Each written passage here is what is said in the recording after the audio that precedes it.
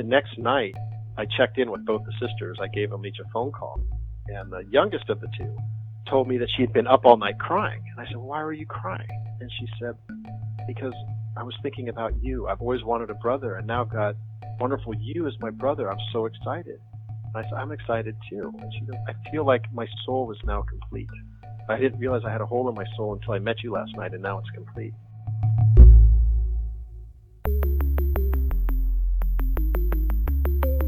Who am I? Who am I? Who am I? Who am I? Who am I? Who am I? Who am I? This is Who Am I, Really? A podcast about adoptees that have located and connected with their biological family members. I'm Damon Davis, and you're about to meet Adrian, who lives in the San Francisco Bay Area. Adrian has lived around the country and in different parts of the world, only to find himself right back in the town where everything started for him. An avid mountain biker, he nearly lost it all when the Widowmaker tried to tear him down.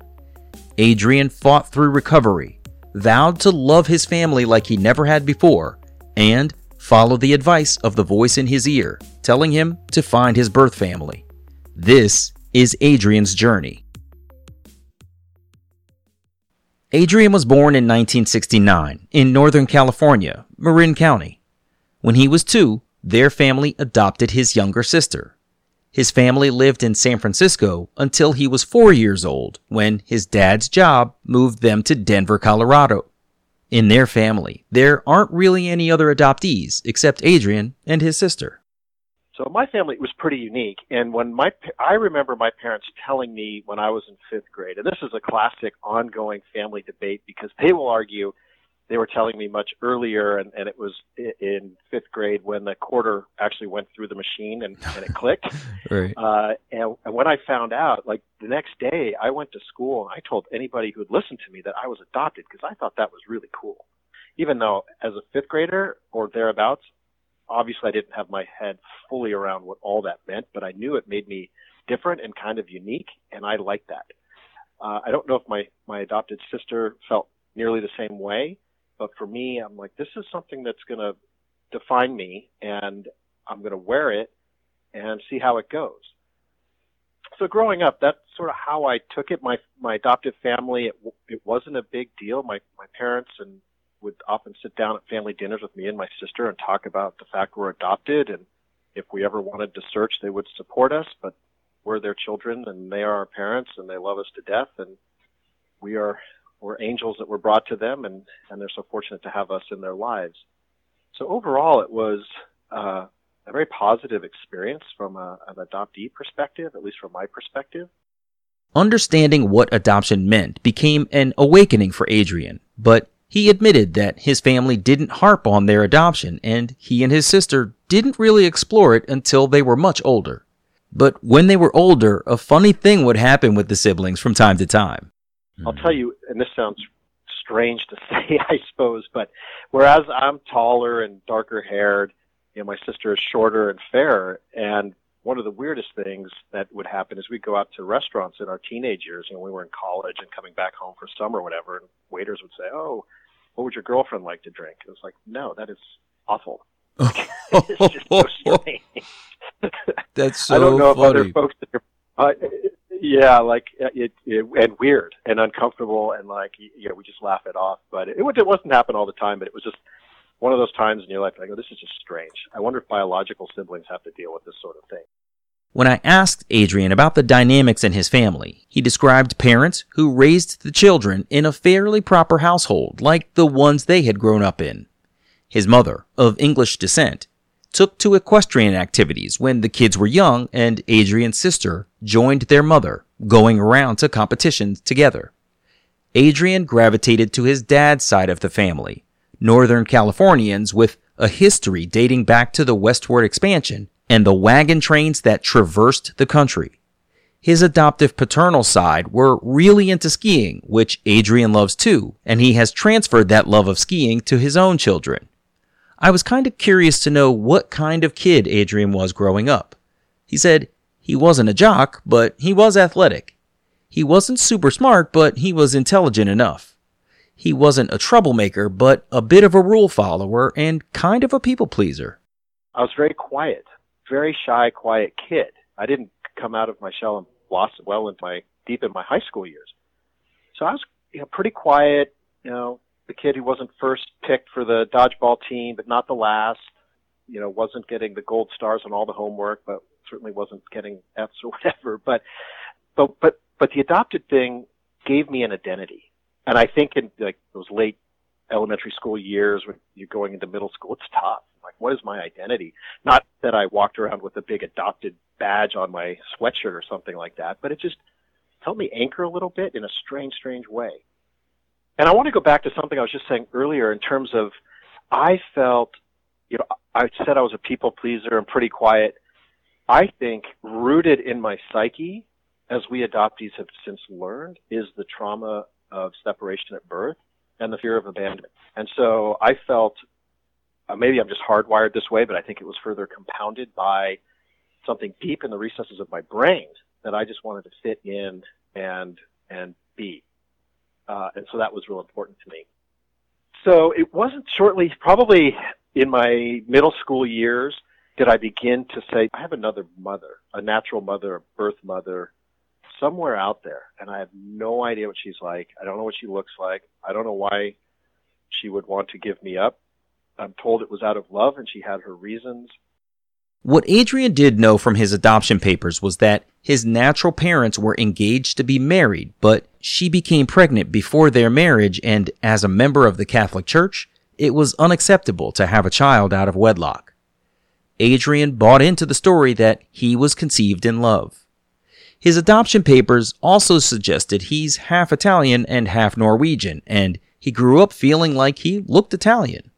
Today, DNA testing has told him otherwise. He said he's a little taller than his parents. Adrian talked about what happened one time when he and his dad were out and about together. I don't know about you, Damon, but for me, another thing that would trip me out, and still does, this happened kind of recently when my dad was out visiting.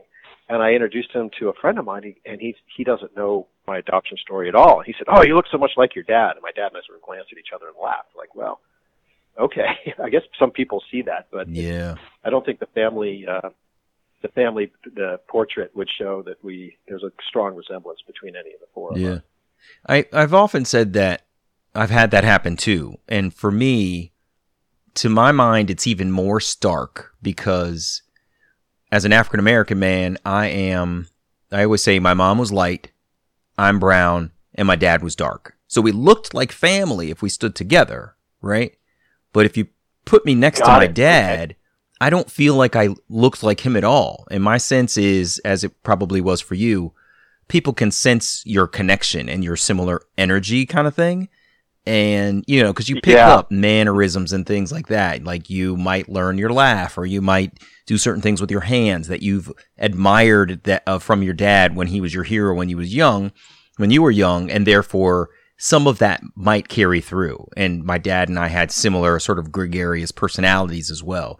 So I suspect people detect some of those pieces and they apply the looks to that thing that they see, that they feel between you. They say you guys look alike. That's my guess. Yeah, some learned mannerisms and responses. Yeah, I think you're spot on that, Dave. I know I've picked that up from my parents, that's for sure. Growing up, Adrian had adventures all over the place. They lived in Denver. He graduated high school in Massachusetts, went to college and grad school in Los Angeles, and lived abroad in Belgium and Hong Kong before landing back in the San Francisco Bay Area in the early 1990s. That's where he reconnected with his now wife, a woman he had met before in college in LA. They got married, got a dog, then had children. The house got pretty small, so they scoured the real estate market, landing back in Marin County, right back where Adrian was born. You might not know this, but Marin County is the birthplace of mountain biking, a sport Adrian and I have in common. In August of 2016, Adrian's kids were older, his wife was out of town, and he had arranged a ride with some of his friends on a beautiful Saturday. It was a routine ride they had done before, where the terrain starts off just going straight up the mountain, with the payoff being a speedy, exciting descent that rewards riders for their hard work on the ascent.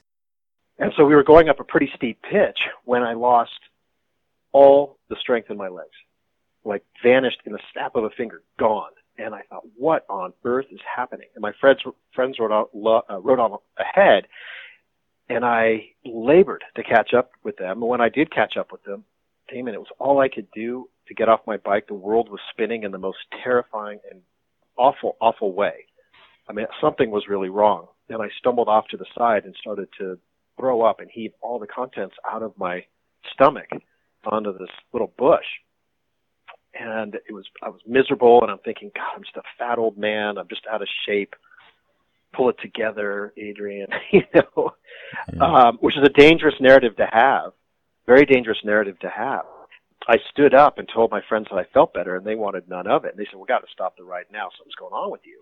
And I said, no, guys, like, I feel better. Let's do this. Let's complete the ride. And thank goodness to a friend, to a man, they all said, absolutely not. We got to go down. And so on the way down, I started to get a chest pain in the chest, like I had a million needles inside my chest that pricked me every time I took a breath.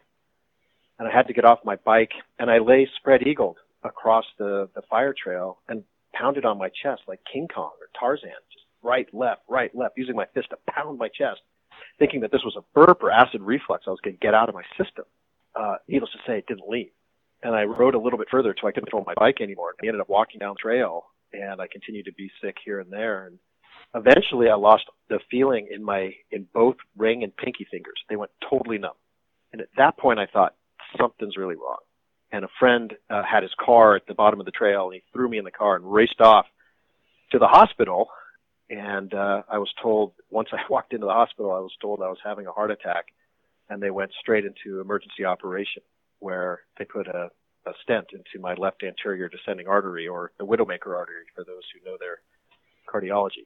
And it's known as the Widowmaker for good reason, because my left anterior descending artery was 100% blocked when I got to the hospital. It was blocked by arterial plaque that had burst or ruptured climbing up that steep ascent. And that mortality rate is so high, I don't even want to say it, well into the high 90% range if you don't catch it on time. So after the stent procedure, they cleared out that artery, and I got to tell you, I'm one of the lucky ones. I'm one of the very lucky ones to be here and to have a second chance on life and to really revisit a whole lot of things, which I'm sure we're going to be exploring here momentarily. But it was life-changing, to say the least. I mean, that's just an understatement. It almost feels trite to say, to be frank. But it really, really affected me deeply. And I refuse to allow it to define my life or who I am. I allowed it to help shape who I want to be and how I want to live going forward. And I have some tried and truisms that I've been following since that time. Wow. Oh my God. First, yes, you are so lucky, and I'm so glad. I'm so glad. That's just terrifying. Oh my God. I was trying to really imagine the feelings you were describing as you said it, and it was absolutely terrifying, and I didn't even live it. So I'm so glad that you had other guys there that were like, nah, dude, we're done. Yeah. We're out of here. Something's definitely wrong. I mean, that is so critical, and I'm so glad they got you to care. Yeah, and I'm very open with my story because I hope it drives awareness and people will start associating nausea, lightheadedness, and these other symptoms I experienced as this could be troubling. So this isn't acid reflux or bad gas. This could actually be a heart attack in some form. But I'll tell you, Damon, when we were in the hospital and I had just gone through triage, I had defibrillators on my chest, I had IV lines coming out of all my veins, I had things attached to the end of my fingers, and the nurses were running down the hospital, and I'm laying on the gurney in my mountain bike attire, again, defibrillators on my chest, and I'm laying looking up, and the white ceiling tiles are racing by overhead, and I had three really, really clear and distinct thoughts. The first one was, I didn't want my wife to fly home a widow. I refused to let that happen. That would not be fair to her, and I couldn't let that happen on that day. And I prayed, I said, please let me see my wife again. My next thought is, why did I run out of the house to go mountain biking, and I didn't tell my kids I loved them? Right? So when I ran out that morning, I just said, bye kids, be back in a couple hours. What I should have said is, bye kids, I'll be back in a couple hours. I love you. And I vowed in that moment that if I were to survive, that would never happen again. And when I say goodbye to my family, I say I love you. And then the third thought was predicated by those previous two thoughts, and it was a very, very driving, powerful thought. It said, this is not happening today. This is not going down. This is not your day to check out. You will walk out of this hospital on your own 2 feet and of your own volition. And that's what I did. Damn. That is, I'm practically speechless. That's so incredibly powerful. It's unbelievable. I mean, needless to say, the gravity of the situation would drive such thoughts. It must have been so incredibly sweet for your wife to hear that you thought of her first, that you wanted to make sure that you saw her again. I mean, she must have just, God, I'm sure she would have cried anyway, but she must have just absolutely melted. And I hear you 100% on the telling your kids you love them. I don't know what it is about adoptees and our kids, but I am a smotherer. I get hugs and kisses and love all the time from my son. And funny, me too. Yeah. Yeah. Yeah. That's cool. Wow. Keep doing it. Keep doing it. Keep it up. Yeah, it's good to know when you're in potentially your final breaths. And I'm not saying I flatlined, but I was starting to fade. That this is where my orientation was, and you have to fight too in those moments. But it was nice to know of all the things that we worry about. When it comes down to like what's really, really, really important, I talked about those truisms that I live by. These are the truisms. This is what's really important. We think it is, we know it is, we act that way, but it really sharpened the focus for me on what I need to be doing. I can totally imagine. That must have been so crazy. So what's crazier? Let's play out the crazy here. So I get wheeled into the ICU, and the nurses make sure I'm all hooked up to the machines and everything is looking good and stable. And they leave me alone to my thoughts. And the first thought, it wasn't even a thought, and I don't know how anyone can fact check this, but I swear it is true. I heard a voice in my right ear, and I even looked over to my right shoulder a little bit to see if someone had whispered to me. And the voice said, "Find your birth parents." Wow. And in that moment, I knew not only had I been I'm a heart attack survivor, and I have a whole new world I've got to learn to live with. But in that moment, that's when I turned the corner, and there was no going back. I thought to myself, yeah, you know what? I almost checked out of here, and maybe they wanted to know how I turned out. Maybe they're dying to hear how I'm doing. Don't I owe it to them to at least give them that news? And the other thing is I needed to figure out my genetic health risks for my family. I mean, for my kids especially. Does heart disease run in the family? I have no idea. You know, you talk to a lot of adoptees. Like, when we go to the doctor's office, you'll get that question, does this run in the family? The answer is not applicable. I don't know. I'm adopted. Yeah. So if this runs in the family, I got to figure that out for me and my children and their children.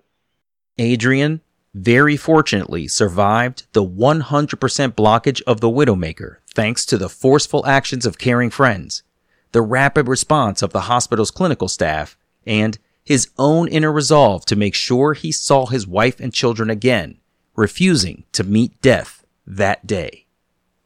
Going back, remember that Adrian was born and has moved back to Marin, his birthplace. He told me he started wondering more and more if he was among family there in the community. He coached youth recreational soccer. Could one of the kids he was coaching be a niece or nephew?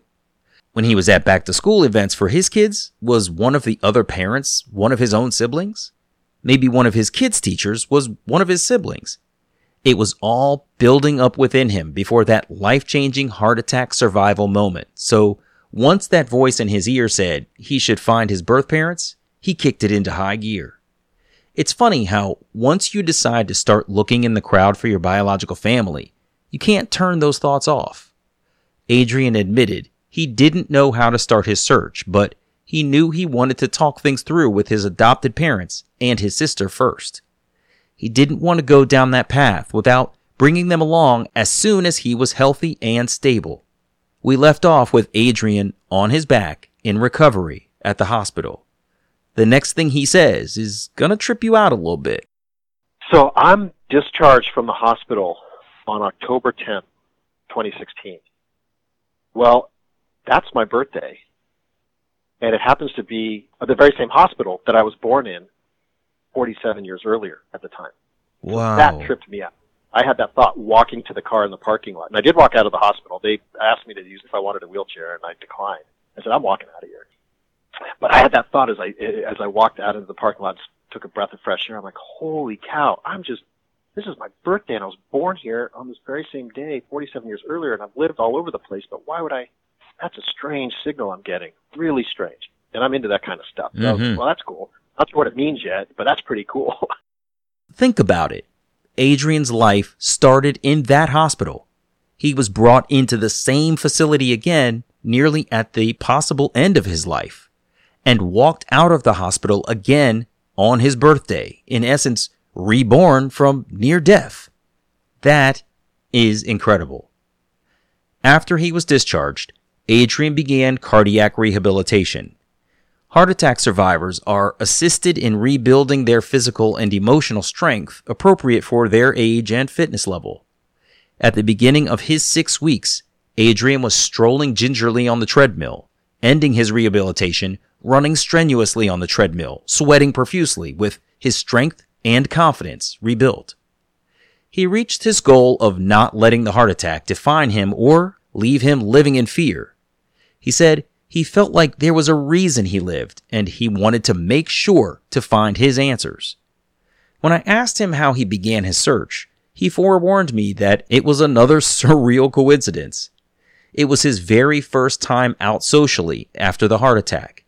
Adrian had become a bit of a homebody, not ready to talk about his heart attack, while he was in rehab back in November of that year. He was at a costume party.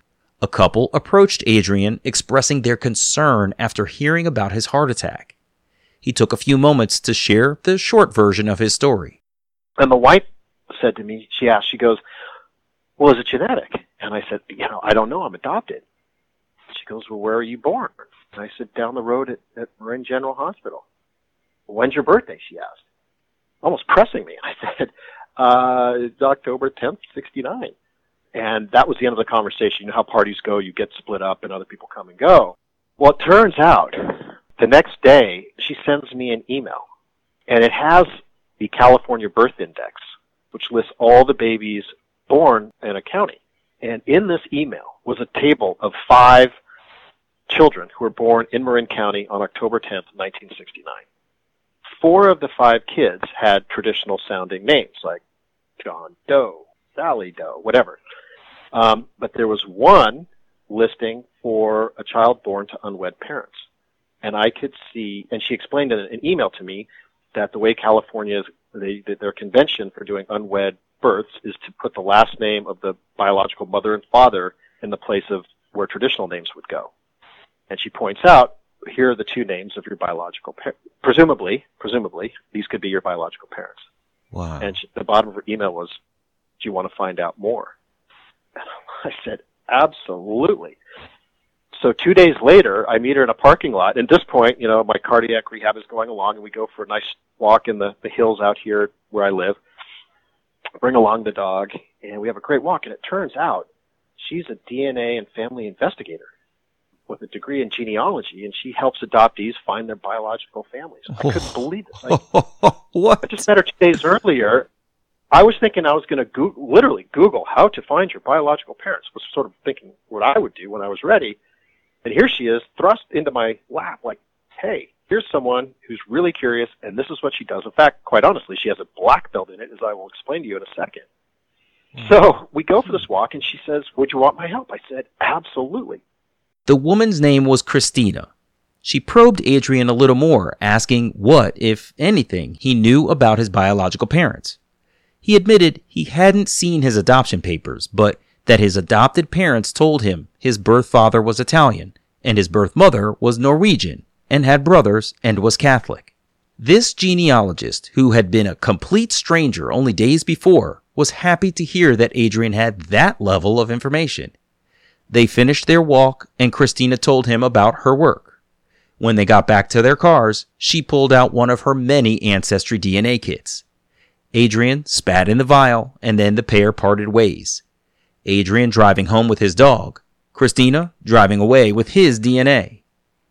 2 days later, he's out walking his dog when he gets a text from Christina. she has something she wants to show him, and she invites him to her home. Seated at her large, sturdy wooden kitchen table, she told Adrian about her search through all of the counties in the Bay Area for women of childbearing age in 1969, using his mother's unusual last name for clues. Most of the results were women in their 50s and therefore not of childbearing age at that time, or she found men with that last name. She did find 2 women who were in their mid-20s during the fall of 1969. But one, it turns out, had given birth in September 69, so she's out of the equation. That left one other woman. And she goes, can you guess where she lived in October 69? I said, how am I supposed to know? And she says, well, she lived in Marin, which is obviously our county where I live now. Mm. And I go, wow, I guess I shouldn't be surprised. And then she said, can you guess which town? You know, now I'm thinking, okay, now she's playing games with me. Mm. I said, how do I know? And it's the same town I moved my family to in 2000s. Are you serious? Yeah. I moved 2 miles away from this woman when she lived here in 1960. Same hometown. I had no basis to know that there was any connection. My homing pigeon instincts kicked in, and here we are. That is And then she crazy. said, yeah. And she goes, I went on Ancestry, did some work, and I found out that she has like great-grandparents, I want to say, that came over from Norway. So that checks off the Norwegian bit that you knew about your biological mother. And I said, yeah. And she goes, I can also see she had 2 brothers. So didn't you say she had brothers? I go, yeah. She goes, okay, that checks. And then she says, I wanted to see where she went to a local high school. So if in 1969 she was 24 years old, I rolled her age, she's telling this, right? I rolled her age down to when she would have been 18, which would have been 61, 62, to see if she went to any of the local public high schools in the area. And she checked off all the high schools and looked at all the yearbooks, because those are publicly available information, and she couldn't find this woman's name. And then she said, but then I remembered you said she was Catholic. And Damon, this is when I started to lose it. Because my daughter was at the time 2 months into her freshman year at the only Catholic high school in the area. And Christina says, I looked at that Catholic high school, and this woman graduated in 1962. So my daughter was going to the same high school that presumably my biological mother went to. And my daughter's walking under the senior class photo of this woman daily for 2.5 months. Are you serious? That's crazy. What? The class photos on your wall, and your daughter's walking past her grandmother. Oh, that's crazy. Yep. Yeah, legitimate. And then, so then Christina says, I want to show you a picture of this woman in 1962. This would have been 60 when she was a sophomore. She pulled up a sophomore picture from that yearbook. And that's when it blew my mind. Every visceral reaction in me fired. From my gut up through my skin to my pores to the tears in my eyes, I was looking at myself in the mirror. Wow. This was the woman beyond any shadow of a doubt that gave birth to me. Even though at her age at the time was 15 or 16, I knew the eyes, I knew the crook in the smile, like, that's her. I didn't need DNA. That's her. We got her. Wow. And, I drove home, and, with a lot of emotion, I drove home from Christina's house. And I don't believe it. Like, I know that's her. And somehow I moved to the same town that she carried me when she was pregnant. And she went to the same high school that somehow randomly we have sent our daughter to. Like, what is the universe doing right now? This is crazy. That's just incredible, dude. Crazy. That's unreal. I mean, to think, wow, one, you survived this massive heart attack that really could have gone the other way. You walk out of the same hospital you were born in on your birthday that year. A couple of days later, you meet this woman, and she turns out to be a black belt genealogist who finds your birth mother, went to the same high school that your daughter is attending right now, and she lived in town. I mean, that's just bananas. Oh my crazy. God, that is crazy. Crazy. Damn. I mean, I have heard some adoptee stories where they grew up close to where they were born. Yeah. And you see that overlap, but I mean, we skipped out of the Bay Area when I was 4 years old and kept moving progressively east until I went to college in LA. Yeah. And so there was no, there was no document, there was nothing to suggest that this is where my biological, at least the maternal side of my biological family came from. Yet here I was, following in her footsteps, which is crazy. Christina has found Adrian's birth mother, who at the time lived right there in town where he lives today. But locating someone is only part of the journey. Making contact is the next big action to take. There was something else, though, that had to come first. Sharing his incredible news with his adopted parents and sister. He said his parents took it well, while they were obviously shocked. Adrian's sister was super supportive, too. He asked his mom if there was any other identifying information she might have about his biological father because he wanted to feed Christina as much valuable information as possible. Adrian's mother recalled that his birth father had been a title officer, someone who supports real estate acquisitions. He immediately called Christina with that information. She hung up and jumped back on the case. She found a guy with that profession in his background. He had also gone to high school in the Marin County area. She sent me a picture of a senior year photo. She texted it over to me, and again, I knew. That's him. That's me. There's my jaw. There's my nose. There's my hair. That's him. We got him. Wow. And so she found his picture maybe about 3 weeks after we found my biological mother's picture, and DNA still hadn't come in. And so we needed the DNA to come in from Ancestry, which it did about a week before Christmas, mid-December, I would say, 2016, where we were able to map with no doubt whatsoever that I have DNA into those families. So we knew. Yeah. We knew right away. And we also found out that I have 2 paternal sisters and 1 maternal sister. And I was so excited. I said, nothing is stopping me now. I have sisters. I am so excited to meet them. I will, whatever happens with the biological parents is one thing, but I'm going to meet those sisters, and I know I'm going to love getting to know them. So I decided all along that the course of action for me would be to send letters to them both at my biological parents at the same time. I would put them both in FedEx at the same time and surrender myself to fate. And for some strange reason, I'll give credit to the band Oasis. I was really struggling with how to write that letter. Like, what's the playbook for writing a letter to someone you never met, who gave you up, who may never want to hear from you again, or may be dying to hear from you, or in every part of the spectrum in between. And I was listening to Champagne Supernova to Oasis, and it hit me how I wanted to write the letters, and I opened up my laptop and sat there and let my fingers become the vessels to my soul, if you will, and I wrote a 3-page letter. Adrian introduced himself, talked about his children, the great life he had led to that point, and the fact that he was searching because he wanted genetic information following the near-death experience with his heart attack.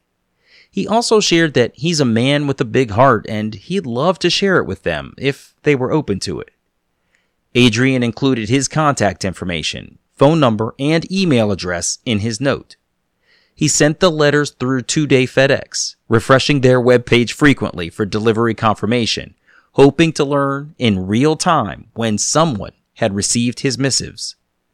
When he saw his birth mother's letter was delivered first, then his birth father's was delivered a few hours later that Tuesday, he reconciled himself to accepting any possible response from either of them. That weekend, Adrian was with his family at their ski getaway near Lake Tahoe. Everyone is sitting by the fireplace, sharing some bonding time when Adrian took an electronics break to check his phone real fast. My phone was downloading 9 emails, 1 out of 9, 2 out of 9, 3 out of 9, so forth. And finally, email 9 out of 9 hit, and it was from my biological mother. The subject line was, "Thank you." Wow. I'm shaking. I'm jumping out of my chair. I screamed, "Contact!" And my wife is startled, like, what? And I said, it's her. And we all scrambled to look over the phone so we could all read it. And it was so powerful. Just getting that letter, an email, I hadn't even read it, but it started with "thank you." I knew it had to be good. Yeah. And it was amazing because she said, in effect, "I've been waiting for 47 years to hear from you." I never changed my last name in the hopes that you would come find me. You deserve to know everything. I want you to know about your sister and her children. I want to hear all about your family. How soon can we talk? I mean, she'd been hoping to hear from me for 47 years. She'd never given up that hope that I would come back and find her, which is crazy. And she never changed her last name. She got married in the early 80s, and she hyphenated her last name, which was not the typical convention in those days, but she did it because she did not want her last name that she gave birth to me with, her maiden name, to be wiped from the records, just in case I went one. Yeah. Wow. God, that's unbelievable. That's so cool. And I remember that feeling too of that first contact email, especially with my biological father, because my mom told me the wrong name. I found this wrong guy, and then DNA revealed that it was a totally different person. And so I emailed this dude, and there's zero context for him. And I remember when I saw his name in my email box, there was definitely like an elation like I couldn't describe, and a relief, God. Man. Yeah, relief. Yep. Did you feel lighter? I felt so light. It was incredible. Yeah, because the FedEx refresh, you're holding your breath the whole time. You're holding your breath. You're breathing, but you're holding your breath, hoping that one, it gets there. 2, they'll accept it. 3, that they'll open it and read it. And 4, like within seconds, they will, after they receive it, they will be in touch with you. Like you're really holding your breath the entire time, and it's in the back of your mind, and it consumes you a little bit to know that a piece of you is out there. It's almost like a hand has reached out into the distance, and you're hoping somebody on the other end is about to touch it, right? And when they do, it's this huge relief of, oh my God, you are out there, right? I mean, it's really, it's almost indescribable. It's really great. I like the way you say that. You are out there. That's really powerful. Yeah. Yeah. Yeah, because you've written, I know, and I was thinking about what you said about writing down sort of who you are, about your family, expressing yourself in this letter. In many ways, we have many friends that we talk to on a regular basis, but you don't openly emote with them in 1 3-page letter like that. Like you literally almost dump your heart into this thing. Because, in fact, you want someone to feel a connection to you so that they want to reach out. And so it's an emotional process to sit there and craft every single word as you would like for it to be read and received, and to put it into a full 3-page thing and then feel like it's finally complete. There's an emotional heaviness to the creation of the document itself, let alone what it represents in terms of what I hope you will return to me in being back in contact. Like it's incredibly heavy to write those letters. Yeah, it really is. And there's no playbook, right? Like there's no dummy's guide for writing letters to your biological parent. I mean, it is from your heart and soul, right? Yeah, that's right. I mean, like how do I put myself on paper and explain this and why I'm searching and what I'm looking for? Yeah. And at the same time, I presume most people who send letters are hoping for positive contact back. So am I phrasing this the right way? How will this be received, even if they never want to hear from me, or if they're dying to hear from me, or somewhere in between? Like, how is this all going to be read? Yeah. I get it. Oh, and I can really relate. Adrian emailed back that same night, and he and his mother exchanged messages, agreeing to talk by phone the next morning. When he dialed the phone number his birth mother had given him, the phone rang a few times, unanswered, so Adrian started to wonder to himself, I hope she doesn't have cold feet about talking to me. His mind raced a little bit as to whether he should leave a message. Would her husband know who this man's voice was and why he was calling? And then she answered the phone, and she said, "Hello, Adrian." Hello. And I mean, hearing that voice for the first time, this woman, this being that created you, there she is. She's not just there as we're talking about the letters, but she's talking to me, and I hear her voice. And it was like velvet in the ear. It was fascinating. And I got to tell you, it was the most emotional 2-hour conversation I might have ever had. We went all over the place.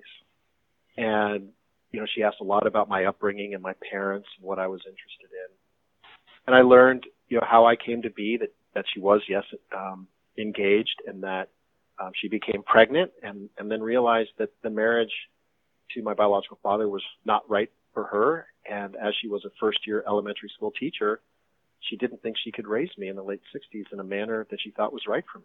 So she did what she thought was best and was told was best, was to put me up for adoption. So I thought at that point, I may never hear from my biological father, because if she terminated the engagement and then gave away the child, this is probably a dark chapter for him. Mm-hmm. And then back to my conversation with her, I mean, it was absolutely just beautiful to hear her voice and for her to be so interested in me. I was humbled by it. And we agreed we'd meet 2 days later over in Berkeley in the East Bay. And I tried to wrap up a pretty intense, heavy conversation with something lighthearted. Half jokingly said, "Well, I can't wait to see you again." And she said, "I've never seen you." I said, what do you mean? And she said, "Well, in those days, we were sedated when we were unwed mothers giving birth for adoption. And so I was out when you were born. And when I came to, my mother, your grandmother, told me that she got to hold you after you were born for a minute, and she told me you had the face of an angel." Oh. I mean, that's all that my biological mother was holding on to. That was a son with the face of an angel. That's all she had to hold on to for 47 years. Wow. So crazy. And we wrapped up the call. No, so I wrapped up the call, and then she said, "Can I hug you when I see you?" And I said, "That's the first order of business. We're going to have a really, really long overdue hug." And that's what happened. I saw her 2 days later at the Claremont Hotel in Berkeley, and I saw her walking towards me in the hotel lobby, and I had a backpack with some childhood photos in it. And at this point, I did have my adoption papers, which I wanted to read with her. But when I saw her, we saw each other, and we made eye contact. We just smiled, and I dropped my backpack to the ground, and we hugged. And there are no words to describe it. I'm curious what your experiences have been with those sorts of hugs, that first initial contact and embrace. Yeah. I didn't know where I was. I didn't know who was around me. I had no idea who was looking at me. I didn't even know if my feet were on the ground. It was upside down and amazing. Yeah.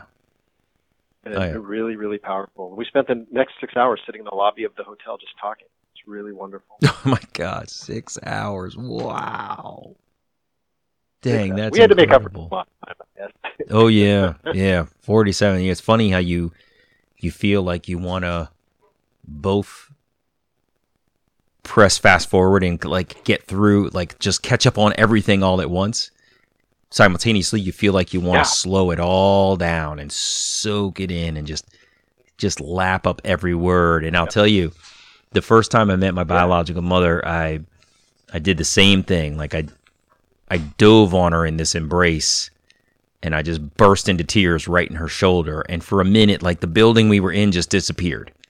It was just the two of us, like standing in this open black space, you know. And when I opened my eyes, there she was, and my face was on this other person, and it was just unbelievable. Yes. Unbelievable. They're my eyes, they're my cheekbones. We were sitting there, and I couldn't help but, I had an out-of-body moment where I was looking at myself, looking at her, going, I look like a little puppy dog. I'm just staring at her and taking in everything she's saying, every mannerism, every twitch, every blink of the eye, every curl of the lip with a smile. I was fascinated, absorbing in all this intake, like, this is me. Yeah. Yeah. That woman, me. Holy cow. Yeah. It's really surreal. So powerful. Yeah. Yeah.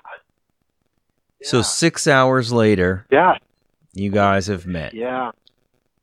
You must have floated out of that place, man. Floated. And to your point, the next, probably 4 to 6 weeks, she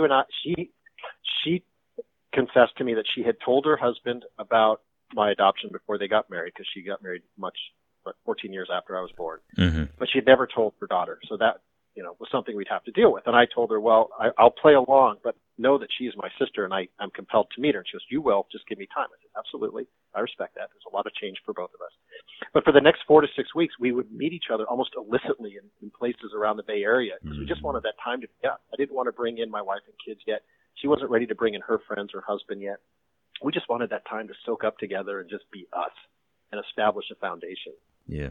Which I'm really grateful that we were able to do it, and it went well. What do you mean? It was working through a lot of baggage early days, and she, my biological mother loves to dig into the emotional stuff, and so it took me a while to get comfortable doing that with her a bit and opening up on some of the true feelings that I had developed over 4+ decades or whatever. Mm-hmm. Really cool stuff.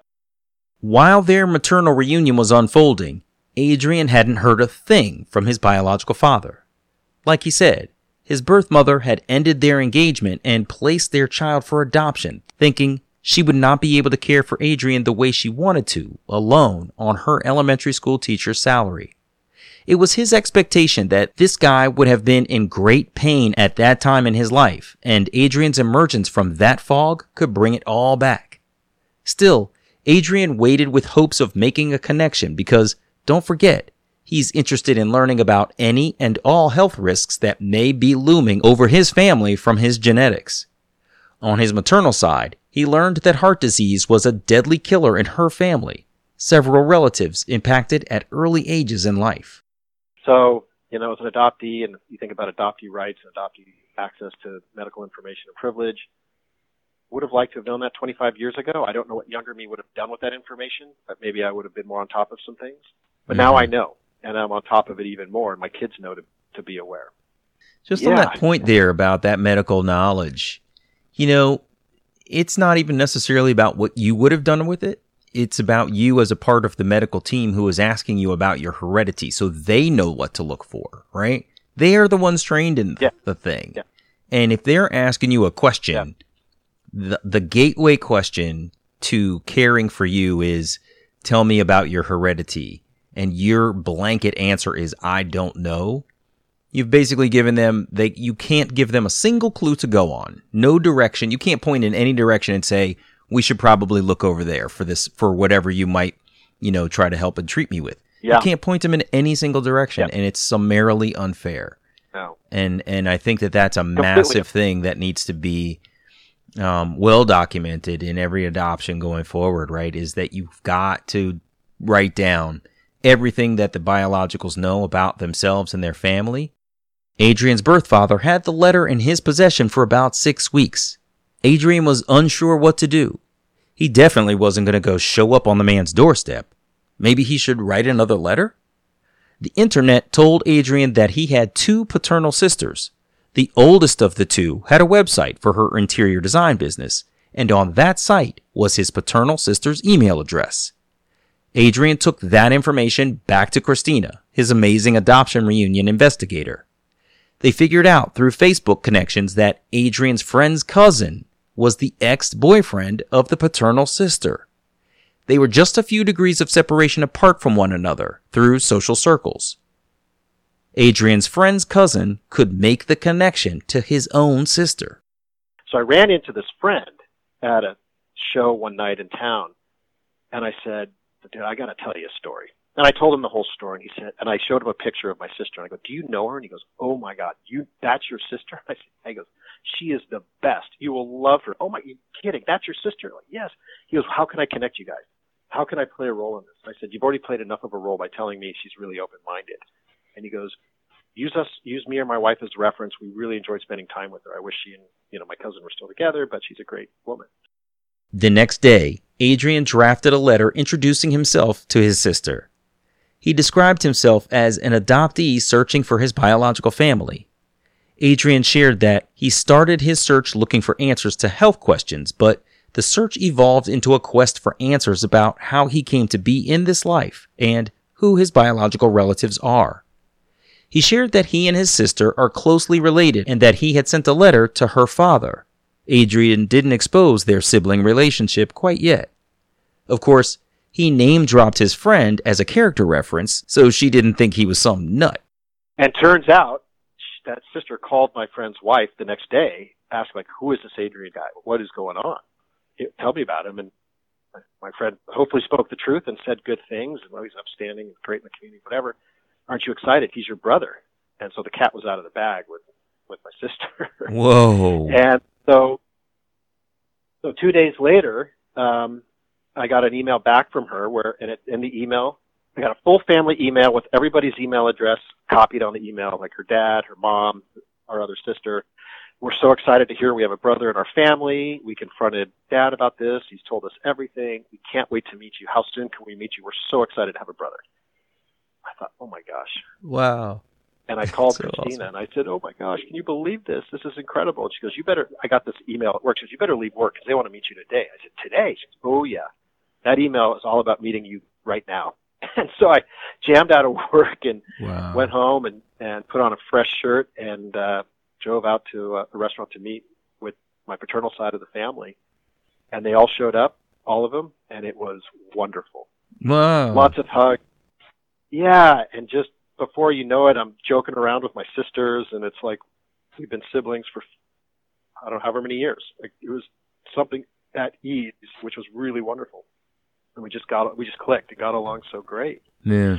And I'll tell you, after the next night, I checked in with both the sisters. I gave them each a phone call. And the youngest of the two told me that she had been up all night crying. And I said, well, why were you crying? And she said, because I was thinking about you. I've always wanted a brother, and now I've got wonderful you as my brother. I'm so excited. And I said, I'm excited too. And she goes, I feel like my soul is now complete. I didn't realize I had a hole in my soul until I met you last night, and now it's complete. Wow. And that Wow. blew my mind. The more I thought about it, with time, and not a lot of time, I realized that my soul was increasingly becoming complete too, as I went through this whole process. Questions I never knew I had been answered. Gaps in my being were filled. Holes in the soul were filled. So many good, positive things started to happen. It's just remarkable. That's really amazing. Yeah, it's crazy stuff. It's really crazy. And so now, what are we getting to be 3? Yeah, we're over 3 years into reunion across the board. And now transitioning, the early honeymoon days where we're texting furiously and calling and trying to get together. Now things are normalizing, and I get invited to birthday parties. I'm included in obituaries and stuff. It's really, trying to find that integration, which is tricky, but it's done. We're doing it with a lot of love and flexibility, and just so excited to have each other in each other's lives. Reunions happen fairly rapidly sometimes, and it's hard to keep the loved ones we already have in our lives up to date on the new people we're finding, meeting, connecting with, and learning how to love.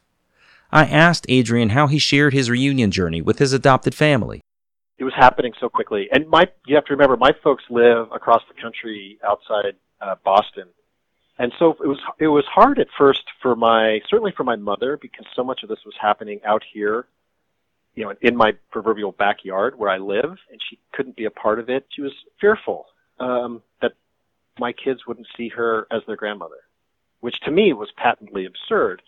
But if I put my empathetic hat on and look from my mom's perspective, yeah, maybe that is a risk. All these people are out here. The new biological grandmother is 45 minutes drive away. You can come visit anytime. But there's no replacement. That was not ever my objective, and it was hard when my mom brought some of that up. Like, you must be kidding. I don't even have my head around that.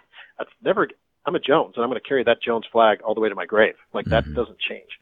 There's been, my philosophy and how I've approached it. But, I wish I could have sat down with them before I met Christina and we shot out of a cannon with the search. I would have loved to have sat down with them face to face and said, hey, this is what I'm thinking. This is what I'm going to do. That wasn't what happened. And I had to tell them over the phone, which I didn't love either. And I regret those two things. And then, they kind of told me quite candidly that do what you need to do for yourself. We support you. It's your life. We're surprised it took you this long to go out and strike out to find your biological family. But you don't feel you have to tell us all the updates. It's your life in many ways. You're old enough. You're a mature adult. You're a dad. Go, handle it. And, if you really need us, let us know. So that that part was a little tricky navigating with my parents. Yeah. Because I don't know how your experience was, but your parents are there for, well, not for the birth, but other major milestones Right. like moving out of diapers and moving out of elementary school and whatever, Yeah. being a starter on some sports team and graduating high school and whatever college and getting married and birth of your first child. But when you strike out to go tackle this really big personal issue, finding your biological truth, they were sort of there. And that was hard for me. That was hard. And I'm sure it was hard for them too. And I don't know what the silver bullet is here, but it was tricky. And I don't. And I still to this day don't really bring much up. If they ask, I'm elated and I'm more than happy to put everything on the table, what's going on. But I don't proactively bring anything up. Adrian and I chatted quite a bit about parallels in our journeys and some of the stark coincidences that happened for each of us. Part of that discussion was about how the universe kind of brings people together in amazing ways. Sometimes the universe sends us signals and messages that we have a hard time wrapping our minds around. Adrian tells a final story of that very thing. Well, okay, so here's something crazy, and I'll bet you half the people who hear this will roll their eyes and go, no way. And other people might get goosebumps and say, holy cow. So when I was starting my reunion with my biological mother and I met my sister on that side, they had both very recently seen a psychic medium in San Francisco. And they were telling me about him and their experiences and who he was able to bring through. And at the time, I was getting to know them well enough where I could give them grief about it and be like, yeah, these guys are snake oil salesmen. No, believe that, or, that is just whatever. I roll. But they were really, they were visibly moved after a session with him. Like, this is what came through, and they had to, totally talk it through and have a day or two to work it through their psyche or whatever. Well, who am I to judge? I've never done that before. If they want to do it, why don't I go with them? So I agreed I'd go with my birth mother. And I said, under one condition. I said, I'll go to this guy, but he cannot know who we are. He cannot know our relationship when we sit down. And she said, done. Let's do it. So took a few months. This guy's very popular and took a few months to get in front of him. And we did. And we met in his apartment in the center of San Francisco. And we sat in his living room. She and I were on a kind of love seat sofa facing him, and he's sitting on a plush chair. And he's got a chair to his right, like another reading chair to his right. And he asked us to bring a couple things with us to this reading, something that meant a lot to us, and a wedding ring if we had it. So we gave him my wedding ring. She gave him hers, and she brought a shawl that her mother had given her way back when, and I brought a worry stone that my adoptive paternal grandmother gave me. I was extraordinarily close with her, extraordinarily. And she just meant the world to me, and she gave it to me at my grandfather's death because he used it when he worried, and it just meant a lot to me. So I gave that to the psychic. And I'm, there with my arms crossed over my chest going, okay, prove it to me. And it's not long before, and my birth mother's husband had died about 10 months earlier, if my math is right. And he starts coming through the reading right away. He's got the name Bill or William. Yes, it was Bill. And okay, he wants you to know he's in a better place. Great. And then, the psychic is looking to his right in his chair, and his eyes are rolling back as he's looking at him. Like, what is going on? I later find out that spirits in his house are required to sit and talk to him one by one in the chair. Otherwise, it's cacophony in his ear, which I thought was pretty interesting. At this point in time, I don't know what's going on, but he's talking with Sharon about her ex-husband who's trying to communicate with her. And then he looks over to me, and he said, Bill wants to give you a hug and say thank you. Do you know what that means? And I knew exactly what it meant. I entered Sharon's life, my biological mother's life, when he was leaving it. Oh, wow. He had a prolonged illness, and I met him on his way down and out. And so I knew what that meant. And that was my first point of going, okay, maybe there's something to this. through the course of an hour, he correctly identifies my parents' names. The late best friend of my mother who died in the early 90s from breast cancer. The grandmother I mentioned who gave me the worry stone, she came through and told me I had to stop stressing out so much because it was bad for my heart. Oh my God. Why would know she with my heart? One of my friends, he knew my friend's name, who's not even on social media, and he's like, "You guys are really good friends. You guys travel together. All that is true. We've done trips together." I was just like, well, how? I'm not sure if I'm believing, but I'm impressed. I'm listening now. Yeah, right. And he looked at Sharon. He looks at me, and he's like, "Somebody else is coming through for you."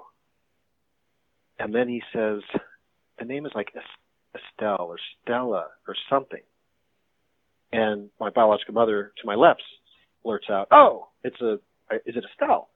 And he said, "Yeah, it's a name that's E-L-L-E, Estelle. I think it's Estelle." And she was, "That's probably Mom." And he goes, "Okay, because she has a message for Adrian."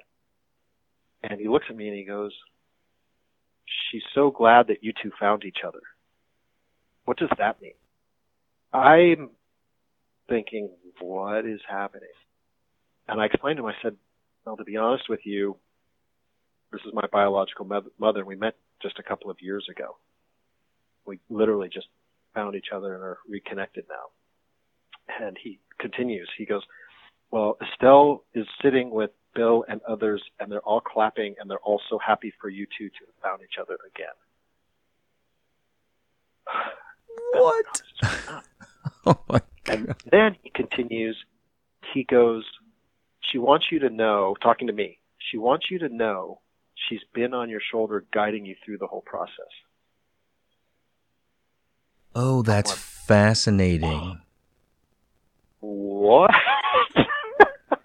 So then it's like, was she the voice in my ear in the hospital? Exactly. Was that her? I mean, I don't know. Was she making things happen with me and Christina and some other things? Like, I went into this whole thing in a prove it, pessimistic, give me a break kind of way, to being floored. Like, what is coming through and how is this coming through? And I'm, till this day, to be honest with you, to this day, I'm still trying to get my mind around what just happened and is this real and how does all this stuff work? Because this is the first time I've ever done anything like this. But he was nailing it. And if it's true, what does that mean? And the power of connectivity and that synchronicity that we were talking about, like, is there a greater spirit? Is there a force of higher nature that makes some of this work? I don't know. And a lot smarter people who can debate that than I am. But yeah, I got to tell you, it was a huge, it was a crazy experience. Doesn't even do it justice, but mind-blowing, mind-shifting experience to hear that and just even to consider whether or not you think it's true and believe it. Just, what if that's out there? What if that really happened?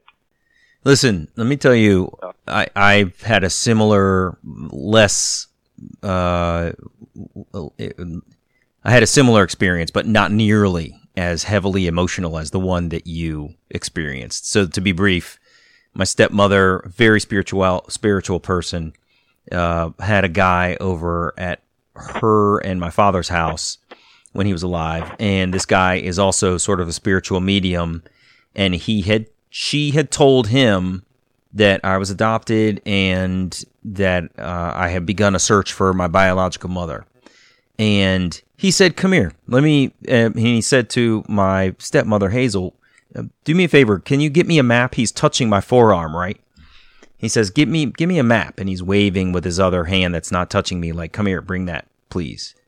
And she puts it down on the table. He starts flipping through, and he gets to Maryland, and he points to Laurel, and he says, "That's where you need to look, right in there." And I was like, okay, that's so super not helpful. Like, this is not what do I do? Go to Google Maps and go, does Damon's, biological mother, like, what the hell am I supposed to do with that, right? Lo and frickin' behold, when I found her, she was absolutely 100% living right there in Laurel. She could have been anywhere in the world, but he pointed right on the map to where she was. I was astonished when I thought back on that. So, Whew, Adrian, boy, I tell you, the universe has got some tricks for us, man, and it's really unbelievable. Yeah, it does. Yeah. Wow. That's incredible, man. Thank you for sharing that. That is nuts. Yeah, it's unreal. Wow. Yeah. Right, but maybe there's something to it. Maybe maybe there's something there to it. I walked out of that session or reading or whatever it's called, going, "What just happened?" Yeah. I need to sit down and think about For this. sure, But for sure. happened to you in a similar way? Like, okay, there's something going on. Yeah. And I've had other guests talk about spiritual things that have happened to them that they'll blow you back a little bit. It's really kind of unreal. So, at any rate, Adrian, I really appreciate you taking time to call, man. This is a really incredible story. I should say again, and I'm sure so many people have said to you, I'm so glad that the heart attack didn't take you from us, man. You bring a spirit, and I can feel sort of a humility and a gratitude for life, and an appreciation for your family and friends. Like, it just exudes from you from that, like, nearly catastrophic experience. And I'm so glad that the Widowmaker didn't take you from us. And then obviously for you to go through this and find your biological family and have everybody be receptive and supportive, is just amazing. It's just an incredible story. And I'm so thankful that you shared it with us all, man. Appreciate it very much. Well, Damon, thank you for allowing me an opportunity to share my story. I really appreciate the opportunity and to share with your listeners my story, and I hope that it helps and inspires them in whatever journey they're on. And, someone asked me along the way, do you think the heart attack is the best thing that ever happened to you? It's one of. I think getting married and having kids will probably trump that, but shaped a life and opened a door for me to find my biological truth that maybe I would have denied myself. But now I've found so much of my truth as a result of that. And to your point, I have survivor superpowers, and we all have them. Sometimes we just need to be startled to start using them, our own superpowers, to engage with life and with others, and hopefully make a positive impact and cause a ripple effect of goodness through the world. As maybe idealistic as that sounds, I do believe it. So again, thank you, and thanks for sharing parts of your story too, and thanks for your interest. Of course, man. All the best to you. Have a great evening. I'll talk to you later, Adrian. Sounds good. Thanks, Damon. See you. Bye-bye. Bye-bye. Hey, it's me. Adrian has had a really full and rich life that has taken him across the country and to far-off parts of the world. So when he said that his search for a new home with his wife took them back to the town where he was born, I was amazed. Racing out of the house to go mountain biking with his friends, he nearly didn't make it home with the 100% blockage of the Widowmaker artery, nearly ending his life. He had quite a series of events thereafter, meeting Christina, who just happened to be a search and reunion pro, getting an email from his birth mother that allowed them to sit for 6 hours and talk, and finding his paternal sister, who was 1 degree of separation from himself, making it easy to meet and deeply connect with his whole paternal family. Then, his sister, confirming a feeling Adrian didn't realize he also had, the filling of a hole in his soul that he didn't know was there. Adrian is a very lucky man in so many ways. I'm Damon Davis, and I hope you'll find something in Adrian's journey that inspires you, validates your feelings about wanting to search, or motivates you to have the strength along your journey to learn, who am I, really?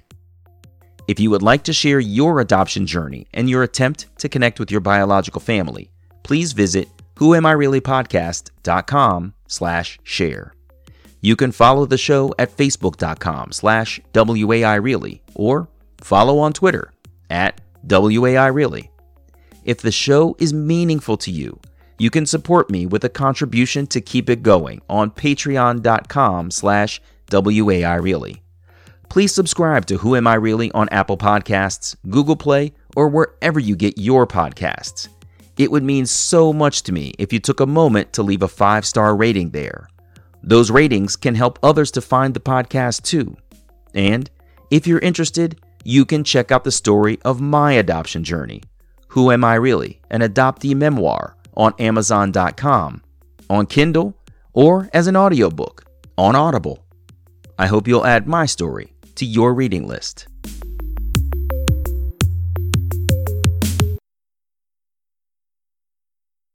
it was tricky, and I don't, and I still to this day don't really bring much up. If they ask, I'm elated, and I'm more than happy to put everything on the table, what's going on, but I don't proactively bring anything up.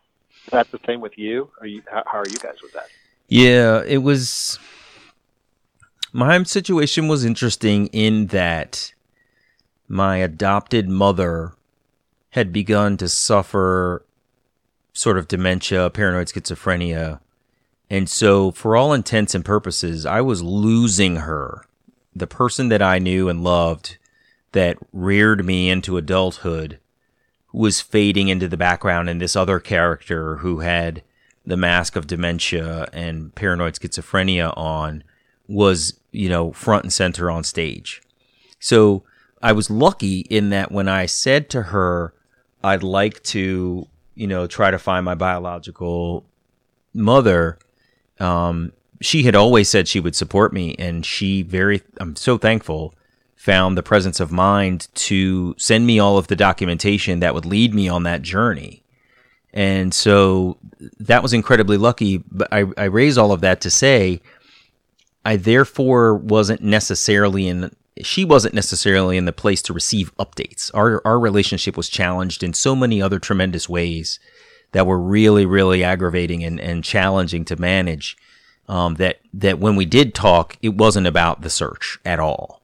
It was mostly about basically what the hell is going on here. We were trying to figure out our own relationship and basically, in essence, what was going on with her. What was interesting also, though, was that in my story, I found my biological mother, but for all intents and purposes, my adopted mother was quote unquote gone. So the only person left was my adopted father. So in essence, I didn't find a quote replacement for him. I found a mother, not a father, and therefore not a competition for him. And then he sadly passed away, and so did my biological mother in rapid succession. And then DNA ended up linking me with my real biological father. My biological mother went to her grave thinking that my biological father was one person, and it turned out that she was wrong. Gosh. And so DNA revealed who the right guy was, but everybody was gone by that time. My adopted mother was completely lost to her mental illness. My biological mother had passed on, and so had my adopted father. So the only person left was this new biological father, which was actually really interesting. Going back to the kids thing, you said your mother expressed some concern about her being replaced as your children's grandmother. My son had lost my father, my adopted father, and they were very close. He lived around the corner. He would stop by all the time. I would drive home from work, and his car would be in my driveway, and I knew what he was there for. It was my son. And so it was really sad for my son to lose my dad, but then really, really interesting for him to have gotten some understanding of this whole adoption journey from me, and then to have this other guy appear who's biologically my grandfather. It was really fascinating to watch how into it he was. So, my experience, to be brief, which is probably too late, is my experience was very different from yours because the two parents' sets were not living at the same time. And, but I was fortunate that my biological mother did get to meet my adopted father, but that was the extent of everything for me. Wow. Well, thanks for sharing. Yeah, dude, it is a crazy story, and it's funny.